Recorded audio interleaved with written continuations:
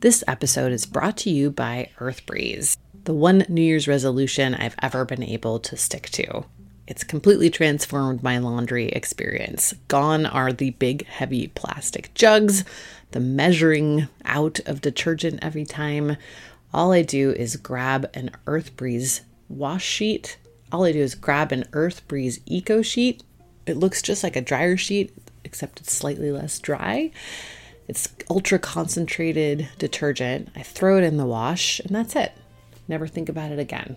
Laundry comes out great, clean, fresh smelling, no harmful chemicals or bleaches or dyes or anything in there. If you want to change up your laundry game this year, right now my listeners can get started with EarthBreeze and save 40%. Go to earthbreeze.com/drilled. That's EARTHBREEZE.com/drilled for 40% off your subscription.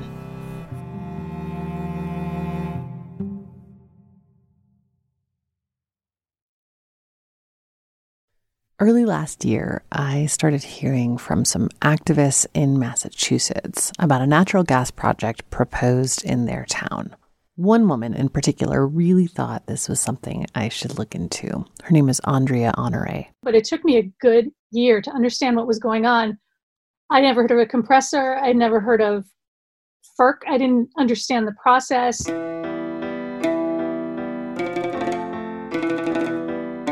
Andrea lives in the town of Weymouth, Massachusetts. It's a coastal town of around 50,000 people in the South Shore region, about half an hour south of Boston. And in 2015, Spectra Energy, a gas company from Texas, wanted to put what's called a natural gas compressor right on the water at the north end of town. Natural gas needs a little help to travel the whole length of a pipeline, and compressor stations help to sort of goose the gas along the way. If you've never heard of these things, it's probably because they usually don't put them in the middle of cities or even heavily populated areas, period. They're generally placed kind of out in the middle of nowhere because they explode sometimes. Also breaking overnight in Greene County, an explosion at a compressor station in Sycamore had firefighters busy battling flames on Hopkins Run Road. We're continuing coverage tonight on an explosion that took place earlier today. According to the Monahans Volunteer Fire Department, one person has died and two others have been flown out with burn injuries. Coverage. Eyewitness News 5 at 10 starts right now. Late breaking at 10, a gas line rupture leads to a big fire and explosion in Logan County. Now we're joined by the Guthrie Fire Chief Eric Carlo, who is on the scene there. Chief, what happened out there exactly? Well, guys, it appears that we had an explosion at a gas compressor plant. But Spectra wanted to put the Weymouth compressor in a very populated area, right at the foot of a heavily trafficked bridge. Here's Honore again. But at the time, Spectra Energy offered my little town $47 million to drop official opposition. That's a lot of money. She had become somewhat known in the community as an advocate for school funding. So when she raised some concerns to the mayor about taking that money, he was surprised. But he called and he's like, well, wouldn't the schools, you're a school advocate, wouldn't it be really great to have that money for the schools? And I'm like, well, yeah, if you want to be a one-term mayor, go ahead, take the money. Like, this is absolutely not, no, there's no amount of money that would, so he eventually asked around, did his thing. People started crawling up his ass. It got made more public, protests and this and that. And so he was like, nope, we're not going to take the money. By that point, Honore had learned about the potential impacts of the compressor from a local group called Fore River Residents Against Compressor Station, or FRAX for short. One of the criticisms of the station is that it would be sited at the foot of the Fore River Bridge. Like I said, that's a major commuter bridge, so an explosion there, depending on the time of day, could do some serious damage. Alice Arena is the president of FRAX. I kind of looked into it a little bit and I thought, oh, hell no. How could they put something like this on this little tiny piece of land so close to this brand new bridge, so close to a sewage pumping station? I mean, it just was madness and it made no sense. A lot of people felt that way. and opposition to the project started to grow over 2015 and 2016. Patrick O'Connor is from Weymouth. Today he's a state senator, but 6 years ago, he was a city council president in Weymouth. This is going to be in a large population center, the gateway really to two major cities in the Commonwealth of Massachusetts, Quincy and Weymouth. And it's going to be located next to a brand new bridge that through the state and federal government, we spent over $300 million on. So, tens of thousands of commuters travel by this compressor station every single day. So it's not the typical location for one of these compressor stations. That was one of the major things that we first sort of looked at and thought this is unusual to be placed in an area where there's so much activity, both residential and commercial. So that was the real catalyst to fight it. And then from there, in the research that we've done and in talking with other communities and other stakeholders, we've identified a whole host of other things that are wrong with these compressor stations and why they shouldn't be in areas where people are regularly congregating. One thing O'Connor learned about was a process called a blowdown that happens at compressor stations. So they're basically using thousands of chemicals now to extract from the shale this natural gas. And as it's going through these compressor stations, one of the other components is that it's speeding this gas up and it's taking some of those byproducts out of that gas. And then those byproducts are captured at the station. And then every so often, they were saying monthly or quarterly, but realistically, when you read their filings, it happens about 2 or 3 times a week. They'll take all of that byproduct and release it into the atmosphere. That seems like a potential problem for a lot of reasons, but it also has a big immediate negative side effect for people living nearby.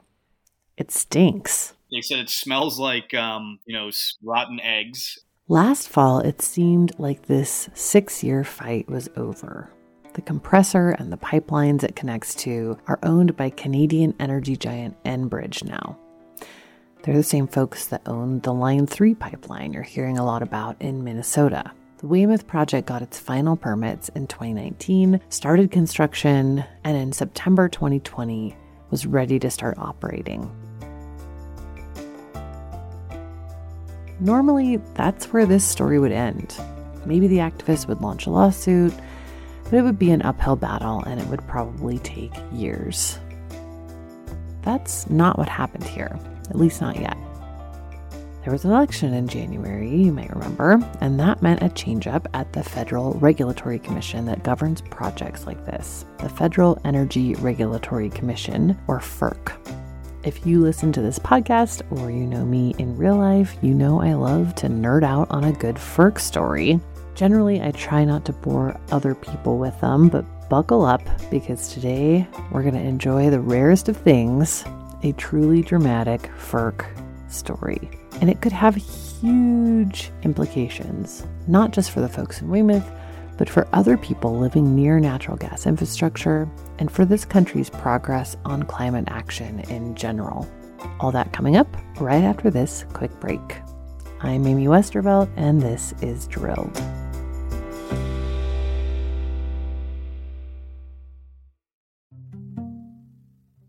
New Year's resolutions are almost destined to fail.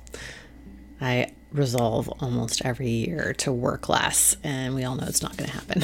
But one thing I have been able to stick to, and you can too, is switching up the way you do laundry in 2024 and grabbing EarthBreeze.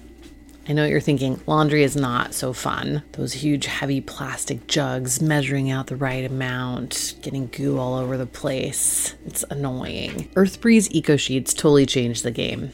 Unlike powder or liquid, EarthBreeze actually looks like a dryer sheet, but it's ultra concentrated laundry detergent. And it's super easy. You just throw it into your laundry and that's it. There's no measuring, there's no lugging anything around.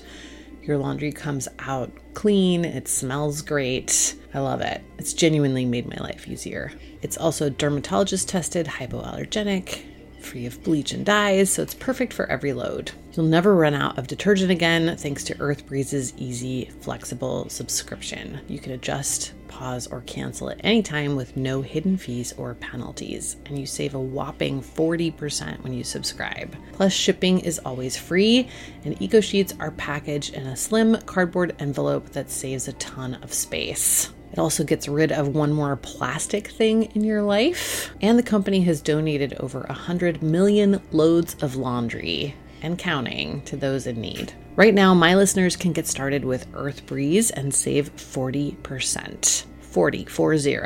Go to earthbreeze.com/drilled. That's EARTHBREEZE.com/drilled for 40% off your subscription.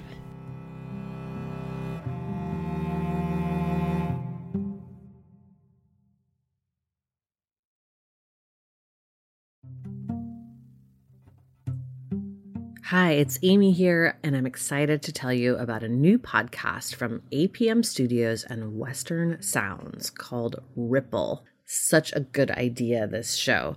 In the aftermath of major disasters, there is always a swarm of media attention. The public is captivated by breaking news, there's coverage and controversy, and then the cameras and the public just move on. But the stories are not finished. Ripple is a new series investigating the stories we were told were over. In season 1, the reporting team traveled hundreds of miles across the Gulf Coast to learn the ongoing effects of the 2010 Deepwater Horizon oil spill, which are still impacting many coastal residents more than a decade later. You can listen now to Ripple wherever you get your podcasts.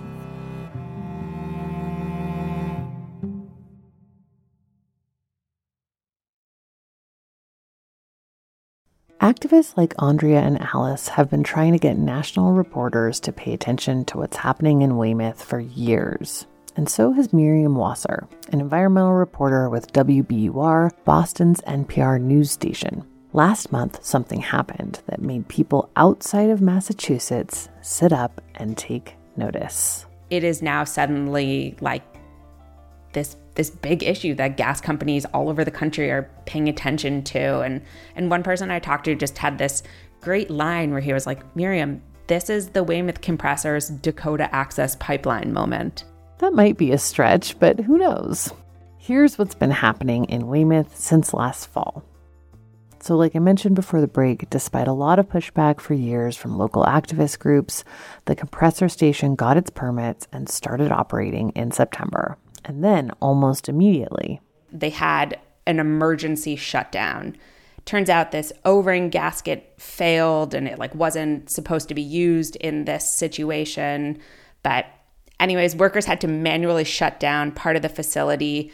And in the process, they vented a lot of natural gas into the area. People were pretty freaked out, especially the people who had been worried about this project from the beginning. Enbridge said everything's fine. The emergency system worked like it should. We fixed a small maintenance issue and we're back in business. 2 weeks after that shutdown, FERC says, okay, you're good to go. Here's your final permit. Now keep in mind, this is still the Trump administration's FERC, which was extremely pro-oil and gas. The head of the commission at the time was Neil Chatterjee, Mitch McConnell's energy advisor. And then 6 days later, the Weymouth compressor has a second emergency shutdown.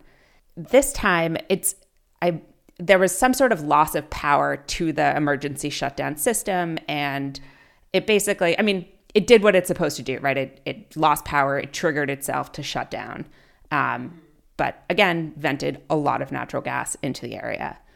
And people were so alarmed, and a number of our congressional delegates were really alarmed, and they reached out to the federal government. That triggered an investigation from the federal government, specifically from the Pipelines and Hazardous Materials Safety Administration, or PHMSA. The investigation kicked off in October, effectively pausing all activity at the Weymouth compressor.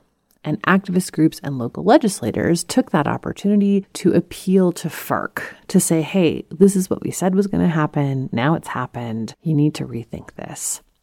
Here's State Senator Patrick O'Connor again. There was almost an immediate emergency shutdown. And then right after that, there was another one when they started to get up and running again. And no one could have made a better case for why that compressor station shouldn't be there than the company themselves by having those malfunctions happen. I should mention that O'Connor is a Republican, and this is something that I see over and over again, that when it comes to national discussions in DC, a lot of times debates around natural gas and oil and other kinds of fossil fuels are kind of in the abstract. At the local level, these things are not partisan. When there is a pipeline or a compressor station in your district causing potential harm to your constituents, all of a sudden it seems very clear that it's something that you might want to do something about. And O'Connor is very frank about what he thinks FERC should be doing in situations like this. You know, seeing regulatory commissions that have all this authority and power make decisions based on what the industry wants them to do, that practice as a whole, whether it's in healthcare or energy or education or wherever it is, just has to end. And it's been going on for far too long down in DC. So yes, I would hope that not just FERC, but other agencies see that people are paying attention more than they have ever been paying attention to what's going on down in our federal government, and that we need to actually look out for our taxpayers, look out for our neighbors, and, not just rubber stamp these projects and these initiatives that big corporations put forward. Okay, so the Weymouth compressor was temporarily paused in October. There was this federal investigation going on. Legislators and activists were appealing to FERC. And then FERC did something kind of weird. They initially declined to rehear the arguments about the Weymouth compressor, but they didn't completely shut the idea of a rehearing down. Oh, FERC, you inscrutable beast. Here's Alice Arena with FRAX. They had to either give us the rehearing or they had to deny it. They didn't have a choice. So they denied it on November 23rd, but said, maybe we'll think about this later. So it was a non-denial denial. It was kind of crazy. In December, at the commission meeting on December 17th, I believe, we were on the docket on the agenda for this meeting. And we're like, we don't even know what it is that they're talking about, but they were talking about the denial, apparently. At the December meeting, they decided to table the denial discussion until January. So at the January meeting on January 18th, 3 of the commissioners, Chatterjee, Glick, and Clements, voted to deny the denial, double negative. And so we said, well, gosh, that's wonderful. You denied the denial, but you didn't give us the rehearing. So what can we do? So FRAX started a campaign with our allies, across the state and our members, the state delegation and our federal delegation. And we went after FERC on the docket and said, you have to give us the rehearing. You can't, you've got to either deny it or approve it, one or the other. Now, by this point, Biden has been inaugurated and a guy named Richard Glick has been appointed the FERC commissioner. And this seems like a big deal to climate activists because Glick has been very outspoken about the fact that he thinks FERC ought to be considering environmental justice and climate impacts when they evaluate things like pipelines and compressor stations. What was super surprising is after this meeting, Commissioner Richard Glick got on Twitter and he said, quote, "The Weymouth compressor station raises serious environmental justice questions which we need to examine. The communities surrounding the project are regularly subjected to high levels of pollution, and residents are concerned emissions from the station will make things worse. In 3 years at FERC, I've seen little more than lip service paid to environmental justice. This needs to change." And that, I'm sure, as you know, Amy, is an astounding thing to hear from someone within FERC. It really is. That was WBUR's Miriam Wasser again, and she's right. In 20 years reporting on energy and climate change, I have never heard a FERC commissioner say something like this, let alone put it in writing in public. And then came another big surprise at the FERC meeting in February. Here's Alice Arena again. So in February, on February 18th, at that meeting, they opened up another subdocket where they issued an order for paper briefing on the compressor station. And this order for paper briefing kind of says, did we do something wrong? Did we consider environmental justice? Did we consider safety under the Natural Gas Act? And what has changed? So what has changed since the certificate issued in September? And as far as we're concerned, what has changed since they issued the original certificate back in 2017? And so going back to 2017, we've got lots of things that have changed. Climate, the acceleration of climate change going above and beyond what anyone expected. So we've got that going for us. And also necessity. The gas is worthless. The domestic need has gone down. The international need has gone down. And so why are you even doing this? So that's where we are right now. We are in this briefing period, and the briefs are due technically April 4th, but that's a Sunday, so we're saying April 2nd. The industry is, of course, also filing briefs, and not just Enbridge, every large gas company and trade group. Because if FERC decides to rethink this permit, it might just rethink others. Here's State Senator O'Connor again. Oh, they're all in. When you look at we get an email every time that somebody files, and when you look at who's filing, it's all the big players. The ones that don't even have a financial interest in what's going on in North Weymouth, because they know that this is a real showdown. FERC is asking some real legitimate questions about the operational practices, the public health components, and of a lot of other the demand and need for natural gas, especially in this region. Adam Carlesco with Food and Water Watch brought a lawsuit against FERC last year for failing to consider impacts like the ones people are concerned about in Weymouth. We covered that case if you want to go back and listen. But I was curious for his take as someone who's been frustrated with FERC and gone up against them in court over their reputation for rubber stamping projects. They're willing to open up a docket and look at issues that might have been overlooked under a regulatory captured FERC under Trump and a lot of the folks that were working within the agency at that time. And so that shows me that there's a little bit of willingness to listen to public outcry and kind of correct mistakes that might have been there, and some oversight issues that they might have had. And even if it doesn't, the commission is signaling in a pretty big way that it plans to look more closely at projects like these. But Carlesco says he's still waiting to see real action from FERC, not just speeches and tweets. I'm not necessarily holding my breath on anything because while there's a lot of lip service coming out of the commission on the whole, I'm not necessarily, overly optimistic about some of the approaches that they're taking. So far, they're still issuing certificate orders that are wholly deficient.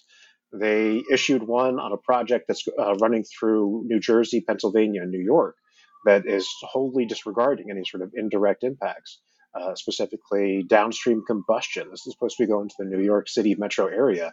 And they completely fail to look at how this would impact compliance with New York's climate policy laws.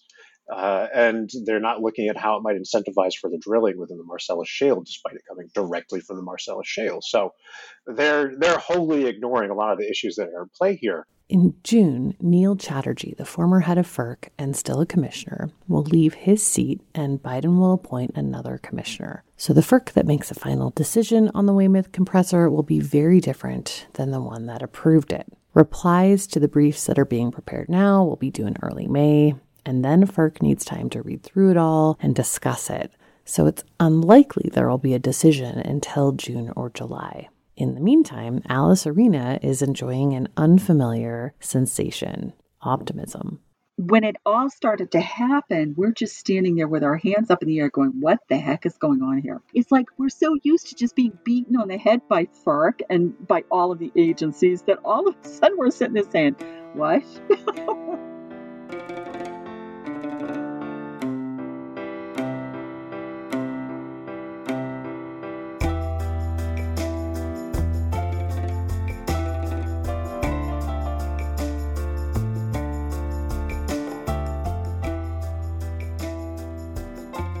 That's it for this time. Thanks for listening. We'll be sure to update you on this project as there's news.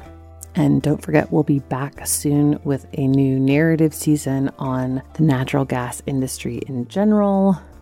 So make sure you're subscribed so you won't miss that.